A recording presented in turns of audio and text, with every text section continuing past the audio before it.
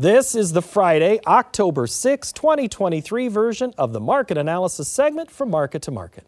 As harvest hits full stride, commodities are being stored and the end user appears to have come calling, bidding up prices. For the week, the nearby wheat contract added 27 cents, while December corn rallied 15 cents. The soybean trade dealt with some flushing of long positions while harvest rolled on. The November contract fell by 9 cents and December meal shed $9.10 per ton. December cotton expanded by 3 cents per hundredweight. Over in the dairy parlor, November Class 3 milk futures increased 18 cents. The livestock market was mixed. December cattle lost $1.25. November feeders cut $4.02, and the December lean hog contract gained $1.80. In the currency markets, the U.S. dollar index gave up 6 ticks. November crude sold off $7.78 per barrel. COMEX gold lost $19.60 per ounce. And the Goldman Sachs Commodity Index shed more than 34 points to settle at 574.60. Join us now, regular market analyst Sue Martin. Hey, Sue. Hi there. Everybody's so excited when you come onto the show. Oh, good. But you're wearing all black, so I'm taking that as are you trying to tell us something here but we'll start with wheat. You have to be somewhat positive about wheat after the week. I am. Or am I misreading something? No, I'm positive wheat. The wheat market has been hit so hard. And, the open interest or the funds, the managed money, is probably the most short they've been in years. And on top of it, they've been that way for quite some time. But you have a situation going that, first off, you look at the weather. And even in the U.S., our hard red winter wheat and the soft red wheat, maybe the soft red's doing a little better with some moisture, but it's still dry in some of those areas. But the hard red hasn't caught much gratification. So we're still in drought conditions. You look at Australia, in drought conditions. You look at Argentina, drought conditions, and they were even saying, I think it was the Rosario Grain Exchange said that if they didn't catch rain within 2 weeks, and of course there's very little in the forecast, that they would have to probably lower their yield production number down from 15 million metric tons. So their drought is still ongoing. And then you have Russia in the southern portions of the country, hot and dry now, and that's wheat country. And then you have central Ukraine dealing with the same thing. So it looks like all of a sudden, and Russia's price, the reason we've been down in the dumpster for so long is because Russia, needing to fund a war, has been undercutting everybody.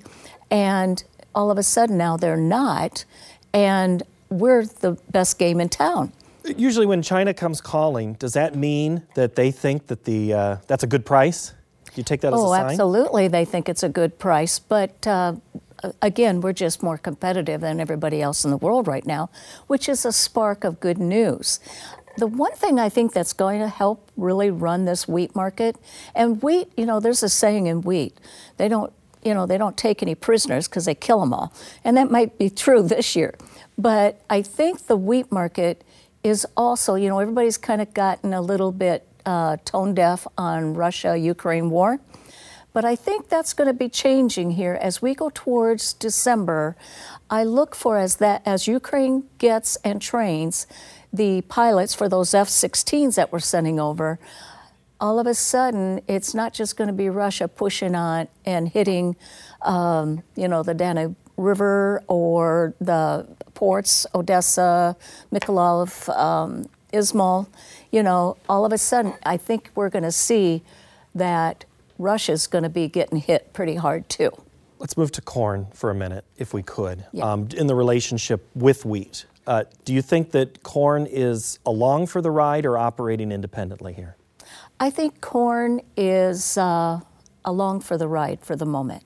I think that, we got up to $4.99 this week, and we did break out of that sideways range, which was nice.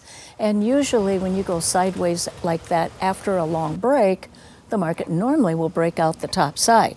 I've noticed various bears in various clearing firms have turned a little bit more back to neutral, not as negative. I think that the corn market, we're just getting really a good start into harvest. We're going to hear more yields. I think that crop's going to be very much all over the place, and yet corn made pollination, and that was a big one. Yeah, we don't make that. That's a different story. Exactly. And let's go to right at the end of pollination time. December corn, we had not closed above $5 since August 1 and had not closed above $4.90 since August 28. So we take out both of those, or almost take out the one, take out the other. Do you anticipate we're going to somehow push back up on this December contract above $5 next week?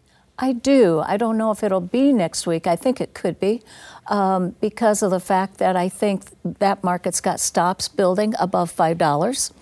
And, again, the short position in corn's fairly hefty.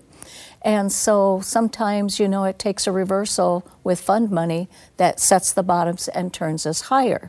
The carryout didn't come back as strong, but the barrels say, well, but ethanol has reached its peak. For the industry.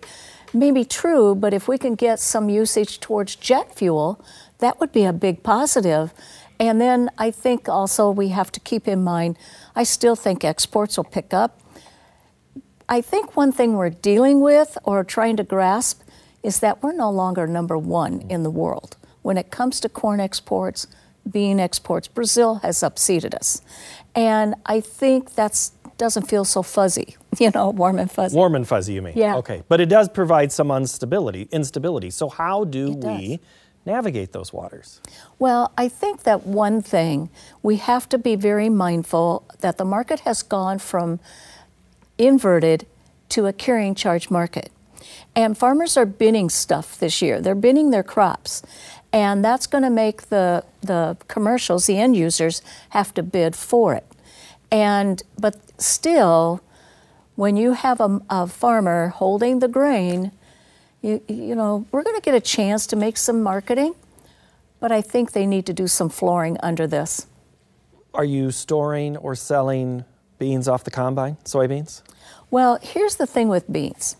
I did a study today, and I could have had a little more to it, but since 1971, so the last, 22 years, the last 50 years, 51 years, we have had basically looking at the month on May soybeans, so it'll be like May of 24 contract. In years of where we've had tighter beginning stocks like we have right now, and even on that September stocks report, we still tightened supply. We're less than the year before. So as long as we remain less than the year before, the study's legit. And in years of that, there were 22 out of the 51 that we had this setup. And you look at the October, whatever that high is in October for the May contract. And it was interesting, out of those years, only 2 ended up not exceeding the October high for the May contract, at whatever that high was for that May. And 1 was steady. The rest all made higher highs. And many times it came like in February, March, and of course April, May. The ultimate low off of the October, from that October high, the ultimate low, many times was in November. But out of those 22 years, every one of them retracted back from the October high at some point. We'll dive into that a little more in Market Plus. Okay. I need to get to livestock because live cattle continue to reverse and give back a lot of these gains. When you see this chart pop up on the screen and heading down, Sue, what do you see? Well, first, I don't like red. I like green. But I will have to say I'm still bullish cattle. Really? And I'm very bullish cattle. But, for now, okay, it's interest rates, the hikes, so that started to affect buying feeders. It's more costly, of course. The other thing is that you have all this talk about, okay, like the stock market's had a tough week or so. And so there's an old saying, as go the stock market, so goes cattle. And you have a lot of competitive meats out there, the poultry industry, the pork. And so that's, I think, right now trying to play a little bit of havoc on us. But seasonality, you normally will take feeder cattle and set them back into October. Some years we've even made it into November. But I think around October 14th, somewhere in there, we're going to try to stick a low. And what might happen is we may have seen a low today or very close to it, and then start to chop around and meander. But ultimately, I believe this market's going much higher. We have yet to go through what is called the whiplash effect in cattle. And that's when you start seeing a holdback of heifers for breeding purposes. And so then that tightens supplies even further. Okay. Again, more livestock, because I have a couple more questions. I need the hog market just this week I'm sore from looking at it. Is this going to continue, this whiplash? Well, it's been very whiplashing. I thought it was interesting, probably 3 weeks ago, something like that. We had an entity that had bought 4,500 $40 April puts. And I thought that was like, well, why would you spend $90,000? And I think it was around 5 cents that he paid for them or something like that. So why would you spend $90,000, $40 out of the money? And that was a fair amount. And I think it's kind of like, what does he know we don't? What would it be? I think it's the concern of African swine fever hitting the U.S., and I'll talk more in Market Plus. We've done a good job teasing that. Thank you, Sue. Appreciate it. You bet. I love it when you're...